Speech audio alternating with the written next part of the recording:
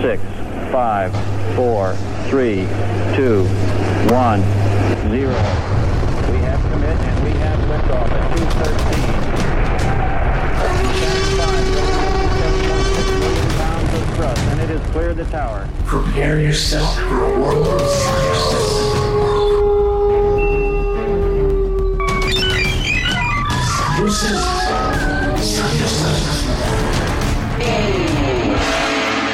Welcome one, welcome all. Conley here with the Science Nights in the morning. Yes, we got Dr. Sean Graham all the way from down under. We have Dr. Shiller here in the studio as well.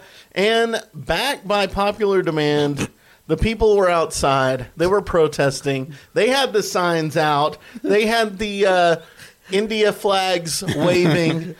Yeah, Anirban. Bring back Anirban.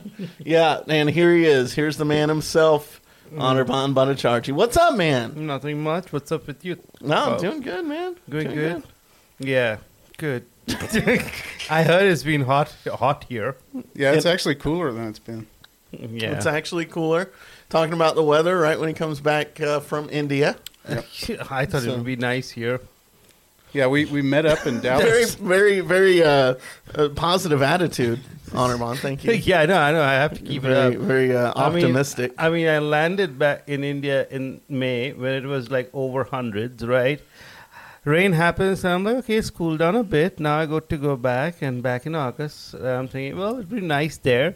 So I land in Dallas. It's 100 degrees in the evening, and it's just like so much fun. Yeah, but then we got to go see Metallica. That was fun. That was actually fun. Yeah, little known band. Really, really tiny band. They used to be a garage band, I think. Yes. Kind of. Very indie. Yeah, very indie. Very indie. I think what did we decide? Like 70-something thousand people when the AT&T Stadium. Yes, around 70,000 people for sure. Yeah. Okay. It's like a wedding, like a little bit bigger wedding. Mm-hmm. So, all right. Well, we have a good show for you all today. We're going to be talking about something that is very historic, and especially for, we're celebrating Anirban's return, a monumental achievement for India and the world, really. Yeah, because they have an unmanned rover spacecraft. Yeah. We have an unmanned rover, but as India goes, is the fourth nation, so that makes us kind of a little bit happy. So U.S., Russia, China. Not Russia. They crashed. I mean USSR. Yeah. Okay. Yeah. So you have to make that important distinction. Yeah, USSR. So you want to make that distinction there. Yeah. USA, USSR, and China. Then India gets to go up there. So very cool. Yeah. So it's the fourth nation up there. So and the first nation to land in the South Pole. So the Lunar South Pole, so that makes this mission in itself unique. What is the mission called? Chandrayaan. So basically, it's a vehicle going to the moon because we call moon the Chandra. So the Channeler. Chandra. Chandra, yeah. Chandra. Yeah. That's a fire goddess, isn't it? In Magic the Gathering? Yeah, it is. Yeah. It is. Interesting. Me and Let's not get on that. Let's not get on that. Are like have to put the dork filter on our voices. Sean, I love how Anirban. You could totally when he says interesting. Yeah. He doesn't think it's interesting. He says it that way. So they could have been really creative with what they named this rover, but they just named it. Yeah, vehicle to the moon. Moon vehicle. Moon vehicle, yeah. Vehicle. Yeah, the entire mission is called Moon Program, like Moon Vehicle Program. Like you have the Artemis program, right, to get the human beings on moon back again. So this is the Chandrayaan program, which pretty much wants to do the same thing. So I've never heard of NASA for India. Like what kind of program do they have? ISRO. ISRO, Indian Space Rocket Organization. ISRO. Yeah, Space Research Organization. Okay, and that's a government-funded program? Yeah, completely government-funded. Interesting. Yeah. Okay, and so why did they want to go up there? Like, what was the purpose? What's the reason? It's kind of just to, we already mean, why does anyone want to go up to the moon, right? So strike oil, baby. Buzz Aldrin left his keys up there. Yeah. I mean, we already have one of the things that is not really very well known. We launch a lot of satellites, not just, this is very specific. We launch a lot of communication satellites and a lot of weather satellites, which are used we rent them out. India rents them out. So that's a money-making thing for India. So this is just an extension of that program, which we used to go up and this is this one is the third one that has gone up. The first one just went to the moon, kind of orbited around. Second one was supposed to land, make a soft landing, did not, crashed. So this is the third one they have sent up there. So is there I don't know, a treaty or what? How does government work on the moon? Because it has to be international, right? Yeah, you have the 2020 Artemis Accords also, which India is a part of. So that's kind of governs the entire thing, how we are going to build collaborations going to the moon and stuff. So that's kind of, I don't know the entire how the accords are about. So that's not something I studied up. So Billy Bob couldn't build a rocket in his backyard and land on the moon. Well, Elon Musk is trying to build one. I mean, if you want to think of him as Billy Bob or Jeff Bezos. So they are trying to do that. India has its own startup companies trying to build private rockets. So they're all trying to do that. Yeah, it'd be interesting to know. I'll bet it's more of the Wild West than other things. So if Billy Bob wanted to go set up in Antarctica and do whatever he pleased, he could not. There are international treaties. It's very well governed. It's divvied up among different countries, how many people get to come and go. Some countries are not signatories to that, and Australia, for example, still kind of claims part of Antarctica, even though they don't really. It doesn't belong to them. But they claim it anyway because one of their guys got down there and discovered part of it. But I think space and the moon is kind of wide open. I think there's probably some little stuff that people have agreed to, but it's kind of there for the taking. India is kind of demonstrating that. Yeah, they're hey, no one's been to the South Pole. Let's go. Yeah, and as nations go, it's not a big problem. I think the only thing, if you're a private company, you will need to have clearance from the government to launch your spacecraft. And that's the only thing you'll need. I don't think there's anything or any government out there, right, like a democratic government is going to prevent a private corporation from sending launching a vehicle out into space. I mean, you need to have the technology and everything. Those are highly classified engines everybody will be using. So you want to make sure about that one. So the South Pole, why is that significant? Why are we shooting for the water? South Pole? We talked about this. I don't think Sean remembers, right? Sean, we talked about South Pole is a place where you have ice with water, water ice, and we can have methane ice and all those stuff. So that is a part where it's in the dark, a lot of craters, so a lot of dark spaces, which means the sun doesn't reach there. So the temperature is really low, so the water will be there. Okay. And we have found evidence of water, so water and ice, so we just need to find it exactly where it is located. And South Pole is where it is supposed to be located. We need to find the place. Now the question... But Anirban, it'd be the same on the North Pole, right? I think the North Pole has some kind of a tilt, and I think that's it has more. South Pole is covered mostly in darkness, and I think that and that's the reason they wanted to land there. Interesting. And that's where they have detected the water also mostly. So yeah, our focus has been on the North Pole. That's apparently where we're going to be sending the Artemis astronauts, right? Not North Pole, rather northern hemisphere of that, more closer to the equator, which is less cratered. Most of the landings have been near the equator of Moon's equator. Right, but in the future Artemis missions, where we haven't landed a person yet, I think they're shooting for the North Pole to check out those craters that it would be shadowed. Yeah. Whereas it's interesting, the Indians have gone the other direction, and now the rover, they sent a rover? Yes. Is there a critter driving around down there right now? Yeah. So it's a great thing that we are doing it today. So what is happening is, so we have a rover. It went 100 meters out of the Chandrayaan and is there. So it's went and moved around. And very interestingly, for how the moon is going around the Earth, right? It's circling around the Earth. It takes around 28 days to go around it. So that now it's going to enter into the phase for 14 days. It's going to go. The South Pole is not going to receive any light from the sun. So it's going to go into sleep mode. So what does that mean when it has a tilt? Like, it's similar to Earth in that the axis kind of shifts and it's wobbly.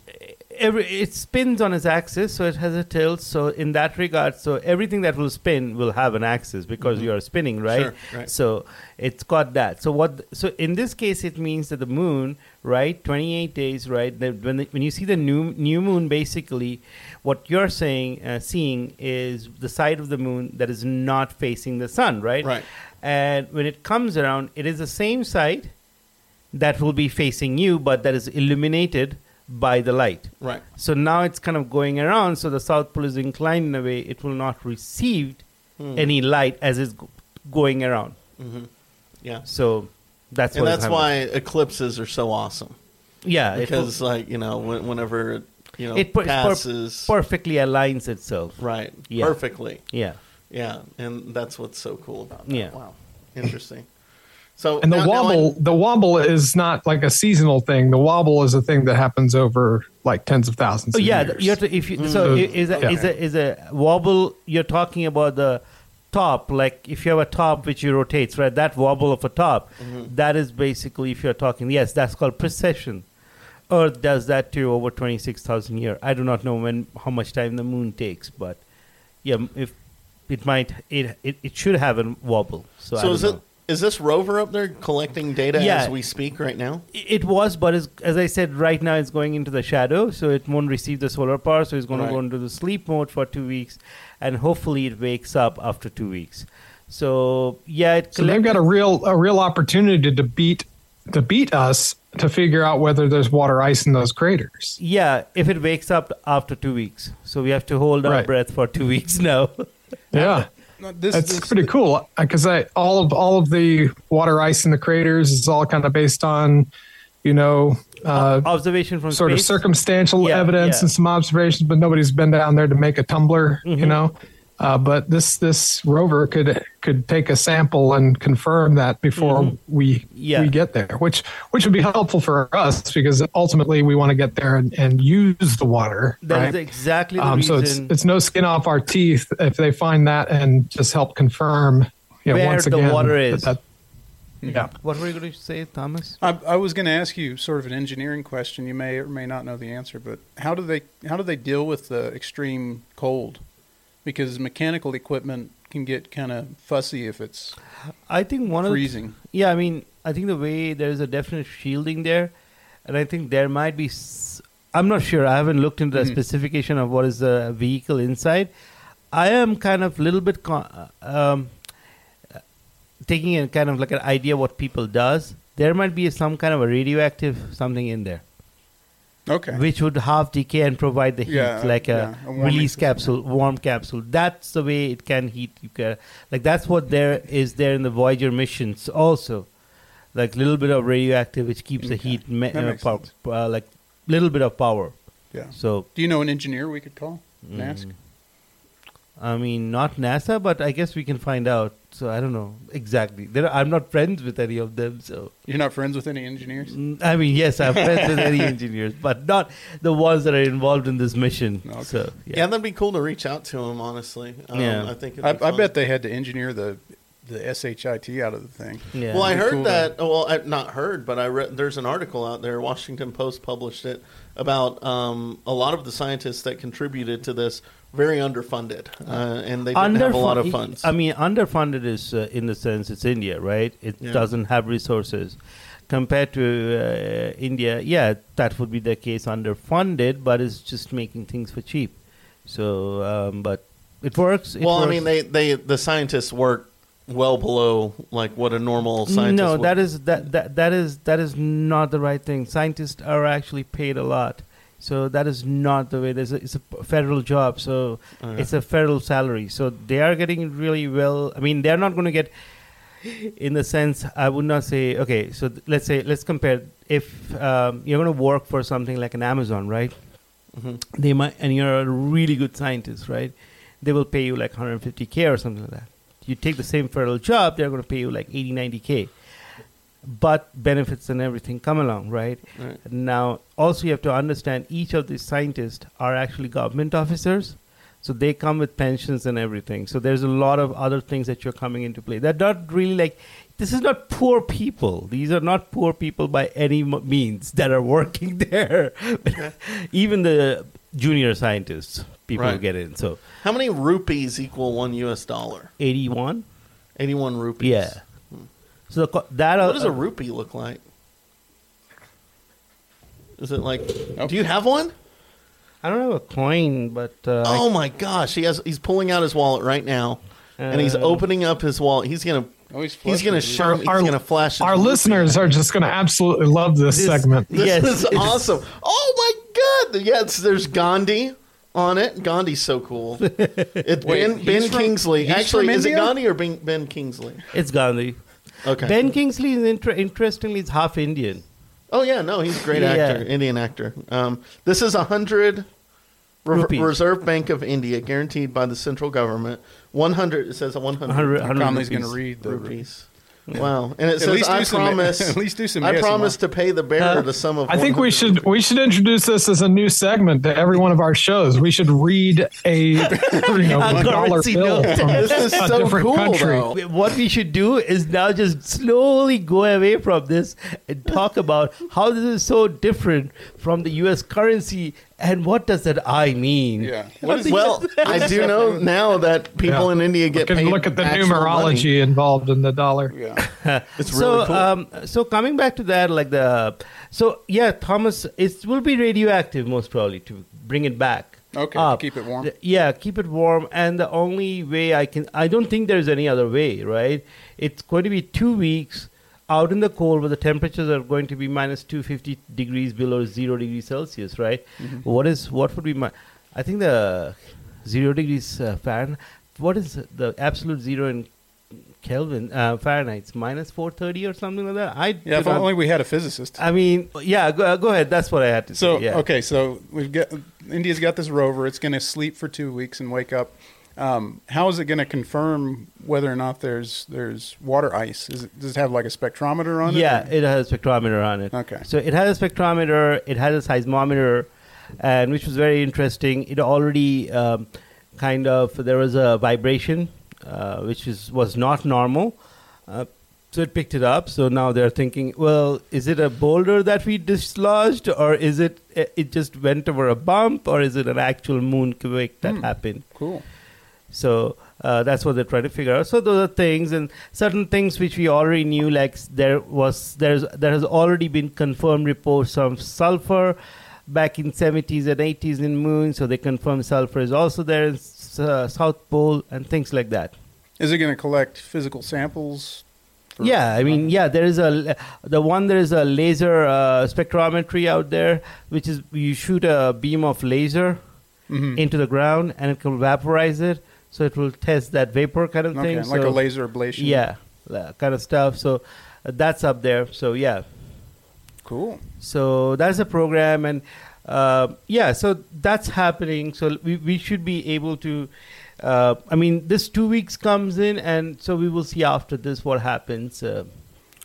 I bet there's some scientists over there who are sweating in their boots for 2 weeks. I am very sure. I am. This is the reason I think everybody put the media really hyped up about just the landing, which is very, very hard thing to do, and to get the rover out and get it moving as soon as possible, because they knew that right after 3 days, this 2 week period is coming in. So do you know why they timed it like that? Why not send it up a little bit early so it could just go straight away into collecting data? Well, they already started collecting data in 3 days, right? But I mean, like why didn't they land it 2 weeks ago? Oh, I think it has to do with some kind of orbital maneuver, like the positioning. Because what India did was they did that slingshot thing multiple times to save fuel, using the kind of like going around the Earth multiple times. So each time it went around, it gained more energy and saved fuel on that. So and then once it reached kind of really went far away in its swing, it just gave itself a little bit of extra energy by burning its fuel and just went towards the moon. So it needed to be perfectly aligned for it to do that maneuver. Now, Anirban, having just gotten back from India, what's the vibe in India? Are people going bananas there? Was it all over, Times Square in Delhi?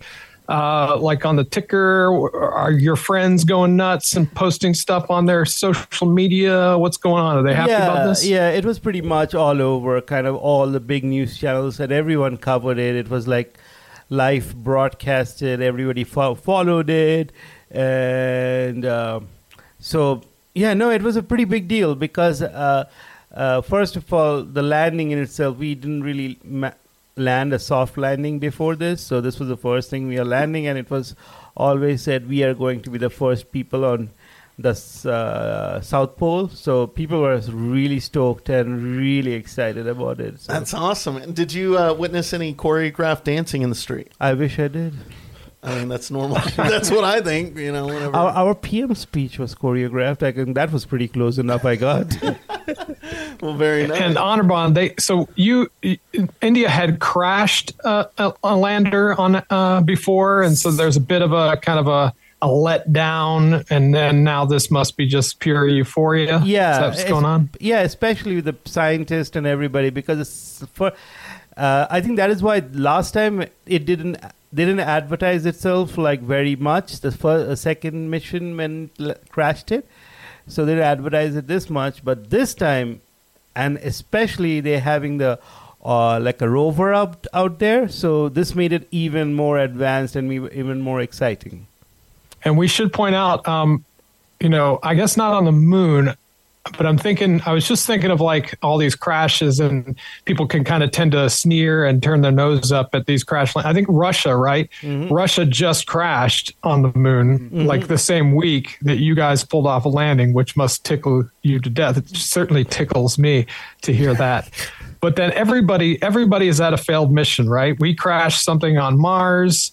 Russians crashed all the time. The Soviets crashed. China's crashed. So, to get one to work is pretty spectacular. But, I think a failed mission is going to start to look less and less like a failure in the future. So everybody has failed a little bit, and now everybody seems to have gotten something right. And so now the ball is really rolling.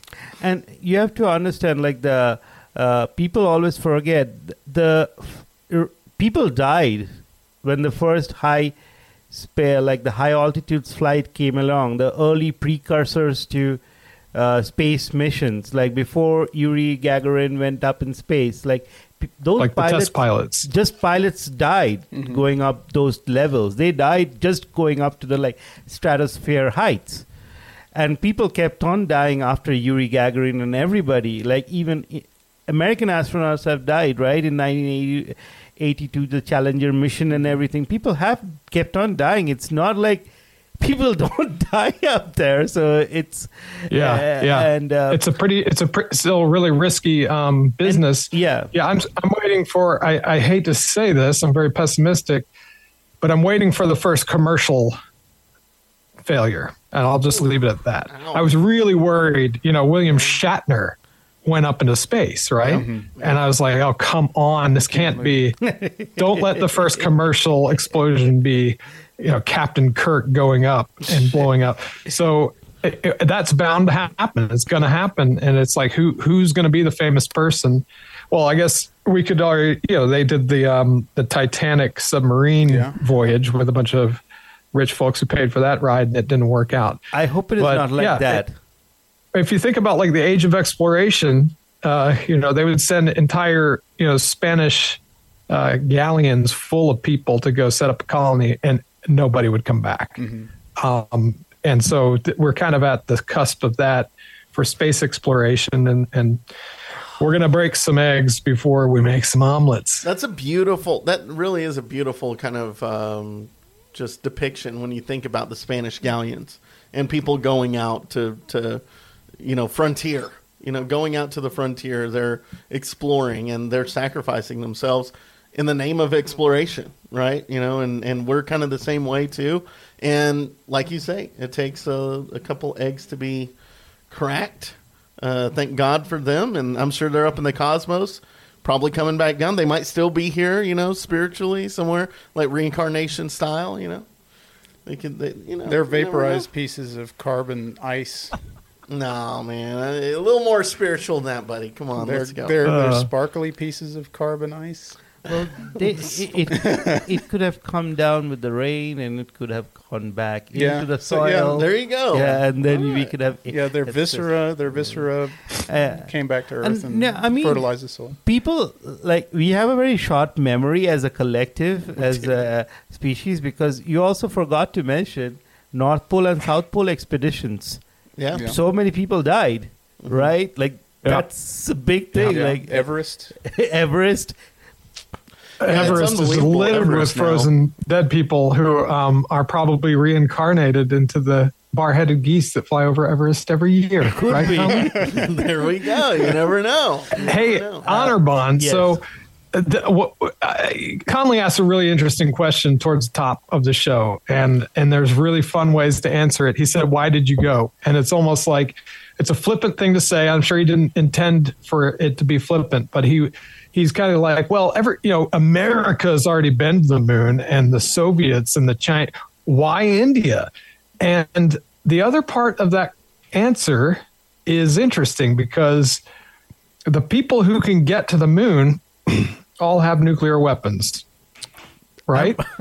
And they can all fly those nuclear weapons on the head of a big ass rocket. Mm-hmm. They can either take a rover to the moon or take a nuclear weapon up your ass. Yeah. And so that's, if you read The Right Stuff, a great book, great movie, and that's what it's all about. It's all about the space race, the early moon missions, it's actually, I guess, the Mercury missions. It was all just a proxy demonstration of rocket capability between the Soviets and the U.S. It was like the old combat days between like the Spartans and Greeks or something, where they would just nominate their greatest warrior, and instead of all hacking each other to death, they would send Hercules versus Achilles and decide the fate of the nation state based on single man combat. And the author of The Right Stuff, Thomas Wolfe, blanking on his name, it just beautifully summed up the space race as a single man combat metaphor. And here we are again with India participating, with China participating. And it's incredible that we've gone from where there were two superpowers, doing this space race, to now having this interesting kind of postmodern multinational competition for the future. No, man. No, that's interesting. It is Hector versus Achilles. Hector of Troy versus Achilles of whatever. They're all Greece, dead. but still. No, I was going to bring up another interesting point when you bring that up, right? Like, remember the time when Yuri Gagarin had already walked on the surface, walked outside space and did that spacewalk and thing, right? And at that point, the mood in the United States, because I was just reading up a completely separate, very by fantasy of mine, is like, why don't we take all the nukes and just blow up the moon? Like with the moon, all the nukes we have, what would happen, right? What could we achieve? So my thing is you could have a huge amount of dust going up. This is my vision. You have the dust going up, then you could trap the heat and see what happens underneath. So that's this is a science fiction thing that I'm thinking of. So, you have a question, Sean? Well, Isaac Asimov said the moon shouldn't exist. So the fact that it's there is an anomaly. No. So So I was just looking this thing up. I just had a random thought, but is that what you were looking up on your phone while I was talking about profound multinational? Thoughts? No, what I was actually looking up was then when I was looking up an idea, what would happen when I have somebody implemented that crazy idea. Turns out, after Yuri Gagarin had did a spacewalk, the mood in the United States Army and everything was, well, Russians are most probably going to reach the moon. So how could we prevent this if they get there or something of that sort? So they thought about how we nuke the moon when they reach there. So this was an actual thought that the U.S. government had? U.S. government now it's all making sense. So that's interesting. So it's called a project. Yeah, I'm actually surprised that there wasn't more. There may have been some monkeying around. I'm surprised. It was interesting, though, with the space race, it's almost like there was it was accepted that there would be fair play. Mm-hmm. Yeah. There could have been monkeying around. There could have been, they could have gone in and threw spanners in the works and tried to, and maybe there were probably some secrets stolen and whatnot. But it seems like with the space race, it was almost fairly neutral, and that's what's so interesting about it. It was kind of agreed that rather than blow each other up with nuclear weapons, we're going to have this competition, sort of like which is pretty interesting. But that's kind of what I was like thinking the Olympics. too. Yeah, it's understood that it's gentleman's sport. But there was still a study commission, and there's an actual report and everything out there. So you can look it up. It's called Project A119. I just had to look up that number. No, I've heard of A119 actually. So but there's no telling. But it was like a kind of hypothetical type discussion. I mean, what happened was basically then as it went through was Kennedy gets to power. Yeah. And the focus completely changes, and the idea is we were going to land the men on moon. That's it. That's when the vision changes and everything. Right, and then Lyndon killed him, and then... And the bullet really bent, right? It really had that curve. Defying all the physics. Yeah. Thanks, Lyndon. Yeah, I bet the USSR had some nutty stuff cooked up, too. Yeah. They probably had some nukes aimed at the moon, too.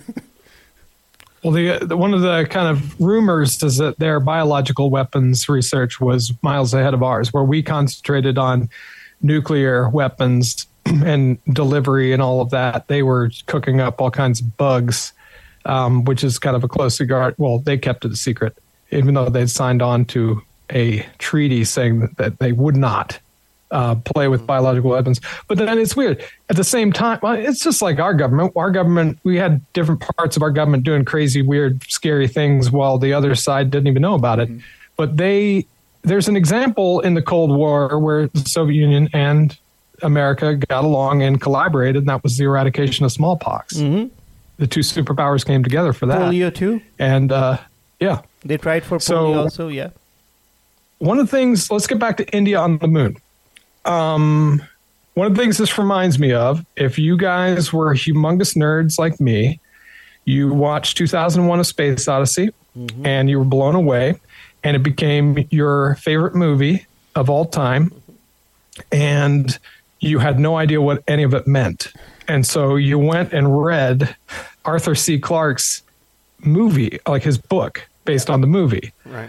Which, the screenplay was based on, which kind of helps spoon feed you a little bit about what the hell is going on in like the last Stargate sequence.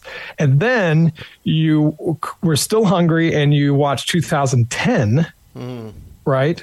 And then you read that book. And if you were a super Arthur C. Clarke nerd, you read 2061 Odyssey 3. And that sucked so much that you never bothered to read 3001 the Final Odyssey.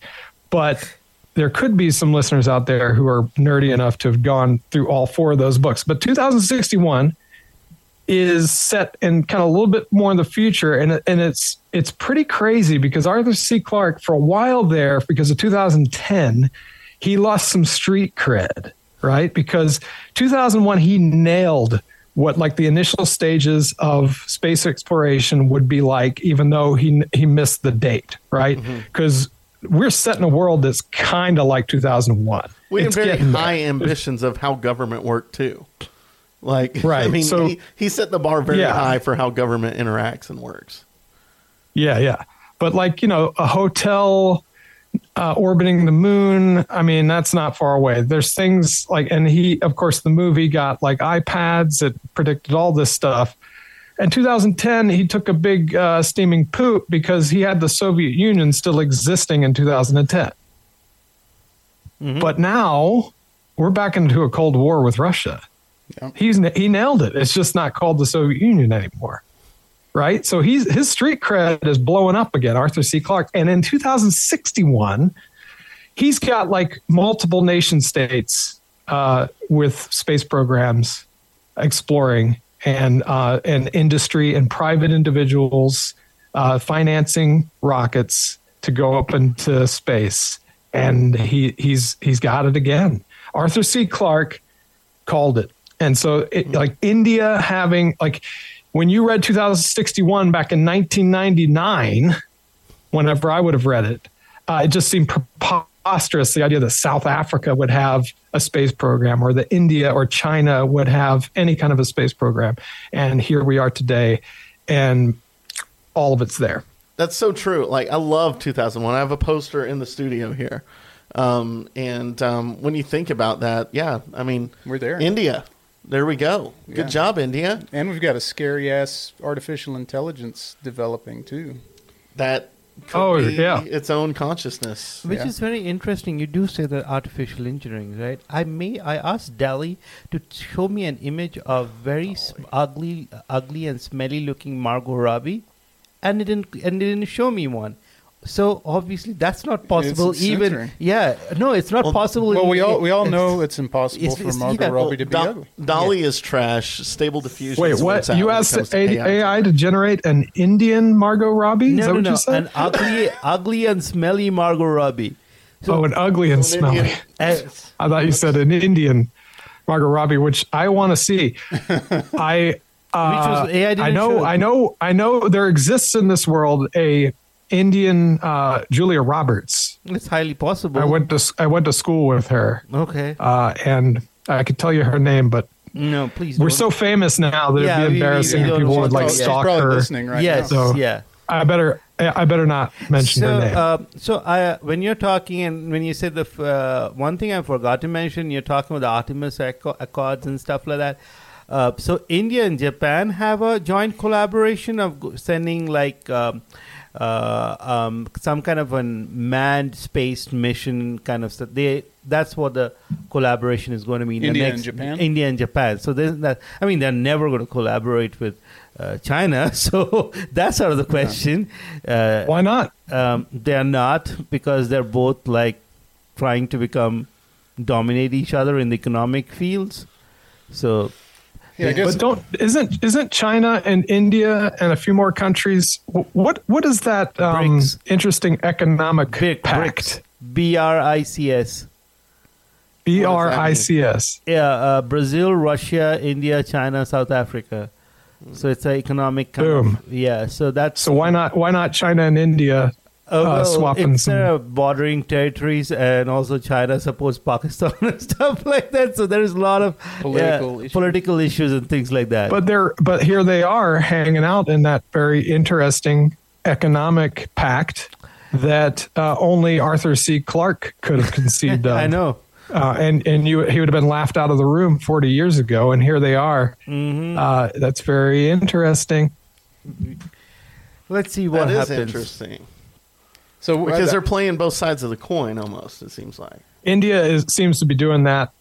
I love this because India, of all those countries in that pact, which BRICS, what is it? Yeah, BRICS. BRICS. So So of all the countries in that, the most interesting to me is India, the one that seems to be doing its own thing for its own reasons, right? You can kind of guess what China's up to, Russia, South Africa, Brazil.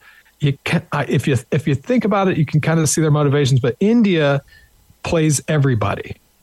They accept aid and work with the United States. They have refused to say a bad thing about Putin and his move into Ukraine, even though they share this border with China. They're kind of enemies of China. They're here playing, with China a little bit economically. It seems like the only country that India absolutely hates is Pakistan. Other than that, you can they'll play ball with anybody. I don't really know much about politics to even comment, but okay, I'll go with that.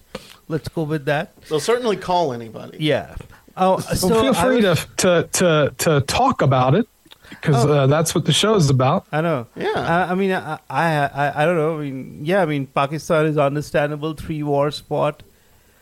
I mean, they lost 3 wars, so that's fine. That's okay. I mean, I don't really care. I wish we could just not have them as a neighbor, so we could deviate all that money that we are spending on the border to other things, better things, and we could have done much better.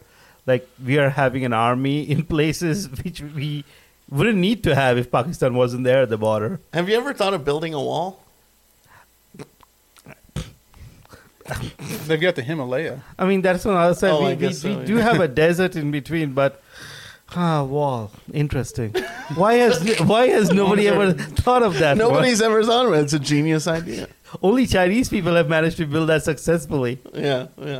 So I want to get back to Yeah. the rover, if we could, because we haven't really, and I think maybe you guys did a show without me about maybe populating the moon or something, but I'm going to ask that question. So the end game to all this presumably is to find water that could be used for a colony on the moon? Yes, that is the reason everybody wants the South Pole thing, is because if you can find water in there, then bang, you have fuel and you have water, and water for life. That's it. And now, when you start looking at it that way too, and I might be presuming too much, but India and China especially have issue with overpopulation, right? Yeah. So could that be a big motivator, a big push for a country like India to pursue colonization of the moon? I don't think so. I don't think that's that's immediate future. I don't think that's even close to possible. Okay. Yeah, that's. I mean, we haven't even found water. First, we need to find water. Then we have to send people up to the moon. Then we have to make a working shelter up there. Yeah. It's like a 100-year project, I think. Yeah. You think 100 years? Well, it seems to me like short. Well, when I think about it, it's like, I mean, we have the technology, I feel, to accomplish that, and all we need is water. Like, we have the ability to send people up there. This is probably when people are going to die, unfortunately, but we have the ability to build, to construct structures on the moon, and if we have water, we have everything we need to grow crops. I mean, at the first, you have to send, what you're forgetting is we have to send the raw material, the initial material we have, and that will take a huge amount of money, because the India was able to do this thing very cheaply. Was one of the main reasons that we used a very low amount of fuel, because we kept on circling the Earth multiple times. And there is a calculation for every kilogram of fuel you put in or every kilogram you make the spacecraft heavier, you add a cost of like $10,000 or $100,000 to that entire spacecraft. So there's a huge thing. So so if you load it down with tons of building I mean, you can. I mean, then the fuel amount increases, which immediately raises the price, and then you have to justify it to whichever government has to justify it to people when there's a huge chance of the entire spacecraft blowing up. Well, isn't an exponential factor for growth on the moon something called helium-3? And wouldn't that be like something that could cause like an explosion of prosperity on the moon? Well, you have to extract it, right? Right. Yeah, so to extract it, you need to send the machine up there. So explain to the listeners what helium-3 is and why it's valuable. I don't know about the valuable part that much, because I don't know much about it, but helium-3 is is an isotope of helium, which is the second element on the periodic table. And it is usually a superconductor, which means you can easily pass electricity and things like that. And I guess it works in MRIs and things like that. But I don't know about the fuel implication of it. But what I do know for sure is water is what they're looking for to generate fuel on moon. That's what they want to do, because you can have solar power. And using that solar power, you can break down the water into oxygen and hydrogen. So using that, what you do is you can use that to burn it back to create the fuel, which is some kind of a hydrazine or something like that. So you burn the hydrogen. So infinite energy. Not really infinite. Of course, you're going to almost. Renewable. Renewable. Yeah, renewable. What Anirban's getting at, though, is to get all the facilities up there, you have that huge problem of getting heavy equipment off of Earth, which is, the American space program and Elon Musk have two of the largest rockets ever devised right now. Right, the ones for the Artemis program are the biggest ones ever, and the one that Elon Musk just blew up, which was apparently a success, is even bigger. It's the biggest one, and it hasn't been successful yet. But those two, between the two of them, will be the biggest ever.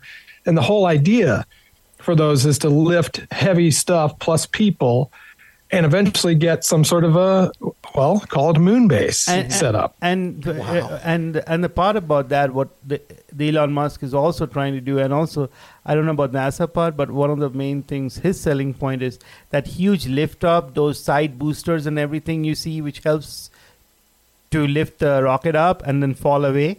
What he's trying to do is they won't just randomly fall away. They will come back. Yeah, so that we can recycle them over and over again. So that would save the cost. So it's still expensive. Yeah. But then once you're at the moon, once you've got that set up and you're extracting water to use as fuel, then going any farther is way easier. Yes. And that's the whole point. You have smaller rockets that can just hop off the moon, and that's nothing because the gravity is nothing. And you got practically limitless fuel because it's all full of water and you're using the water for fuel. And so the next phase is where it's going to get a hell of a lot easier. But the moon base is the first step. That's going to be a pain in the ass. It can take a long time. For a permanent colony on the moon, that's your 100-year project. A moon base is happening right now. They're starting work getting there now. Moon colony, if you don't want it to be self-sustaining, then it's pretty easy. Like, it's 6 or 7 days to get to moon. So you could set it up, the base. You could have like a pressurized container set up just to get the basic functioning. Like, you could have like 4 or 5 people set up out there. It'd be like the Martian. It would be even more stripped down version of Martian. I mean, think of that. Like, we did go to the moon, right? We did go to the moon. Aldrin and Neil Armstrong did spend time there on the moon. Yeah, there was a moon base. They were there for 8 hours or something. So there was a base. You can do that. Even now with these little things. It wouldn't just be for long period of time. And so to do that for long, you have to do incremental. You have to do a lots of mission, supplying lots of little parts, and keep going at it. Like, it has to be a combined. I don't think one single nation would be able to do that. And probably it's going to have to turn a profit at some point for any of this to work as well. So they're going to have to bring valuable stuff back from the moon, which is probably easier than getting it up there in the first place because you can just kind of drop it. And I don't mean to beat a dead horse, but I've read a few articles about helium-3 being pretty valuable. Yeah, helium-3 I've heard, and then there's a ton of really metal material that is not like titanium, I think, is common as dirt up there, and it's iridium. Iridium, Oh wow! And stuff like that. One of the first things I can guarantee you, even before moon base, what people will try to do is mine the asteroids. Right. That's what they would try to do. The asteroid to hit the moon and then mine them and then ship it back to Earth. I wasn't just thinking because even before Elon Musk came to the picture, there was this organization that happened, or a think tank with Spielberg, Google's chairman Alexei Brin, and people like that, who wanted to just mine the asteroids. They had a entire thought process set up. And if you read old trashy 1950s and 60s sci-fi novels, they would have this minor kind of quality going around it. Arthur C. Clarke again. Yeah. So he envisioned that they would find huge stockpiles of diamonds on some of the outer worlds in the solar system, including a mountain on Europa that was a diamond, a giant solid diamond. And so, there could be huge diamonds laying around on the moon. And That's pretty valuable stuff. So Arthur C. Clarke, he called it. Well, He's the man. I got a scientific kind of, or science fiction-esque idea for y'all to think about. Do you think humans will ever evolve past like just the necessary resources? Do you think that we can be, combined with AI in some way and just be like, okay, see y'all later, and then just kind of disappear evolutionary-wise, and then let people forget like we are a species with a very short memory, and then we'd kind of go back to the Stone Ages, and then see, later on, all this stuff up on the moon whenever we evolve, like to see it again? What do you think? I'm sure there's a sci-fi novel about that. It sounds like a good one if there isn't one out there. There is one. I'll get AI to write it. Time Machine. Yeah? Well, AI, the movie AI is pretty much that. Yeah. Yeah. I mean, that's what everybody's been saying, including Arthur C. Clarke again, and probably him first, is that our technology is going to outlive us. Yeah. When we start building AI that can self-replicate, it's going to leave us behind. Yeah. And maybe not in a bad way. That's kind of, the movie AI is not great, but its end game is pretty profound and pretty touching. I won't spoil it for anybody, but it happens, 10,000 years into the future. Is inevitable. Yeah, hopefully, but the little toy child that's an artificial intelligence survives humanity by into the next ice age, and aliens revive him, and it's pretty cool. It's a cool concept. That's awesome. And that is the end of the movie, so I've spoiled it for everybody. I was going to say, one thing I was going to mention, since we started the show, just happened like yesterday, I believe. We did launch, and this is something we should have an entire show about, is we launched a mission to the sun. It's called Aditya L1. So it's going to be in the kind of like the Parker probe that is up there. NASA has sent. You guys, India did that, right? Yeah, yesterday. Yeah. What a 1-2 punch, man! You guys are just you guys are all over the world stage right now. Good on you. Yeah, hopefully it will get there. So remember when this is one thing Conley loves talking about, like flares, solar flares and stuff, right? Yeah. So this is one of the things, like along with Parker probe, they're going to study the sun's corona to figure out how the sun's corona changes right before a flare happens, so that we could predict that. And we should definitely have a show about sun's corona is like 1 million kilometers away from the sun's surface. Sun's surface has a temperature of 5,000 degrees Celsius, right? And if you have a campfire, if you move away from the campfire, it feels cold, right? So if you go away from the sun's surface, it starts heating up. At 1 million kilometers away from the sun, it becomes 1 million degrees Celsius. Sun's surface is 5,600 degrees Celsius. Interesting. Well, so it's colder. Anirban, I only have one question about that. Yeah. How many degrees in Fahrenheit is that, and how many miles above the surface of the sun are we talking? Good question. 7. So if you divide 1 million kilometers by 1.6. I am totally joking. I could care less. Can we check another rupee? Another rupee? Could you have like a 200 rupee? Let me check. No, that's so cool. Well, we'll see y'all next week at Science Nights in the Morning. Having a good time today. We'll see y'all next week. Thanks for listening to this episode of Science Nights in the Morning. Be sure and follow us on Patreon for exclusive gear and uncut episodes. Check out the latest science articles on our Facebook page and subscribe to us on YouTube and your favorite podcast listening app. And if you got a question, we'll join the discussion. Hit the hotline at 432-217-1983 and record your message. We couldn't do this without you, and thank you so much for listening each and every week. That's Science Nights in the Morning with a K. And we'll see you next time.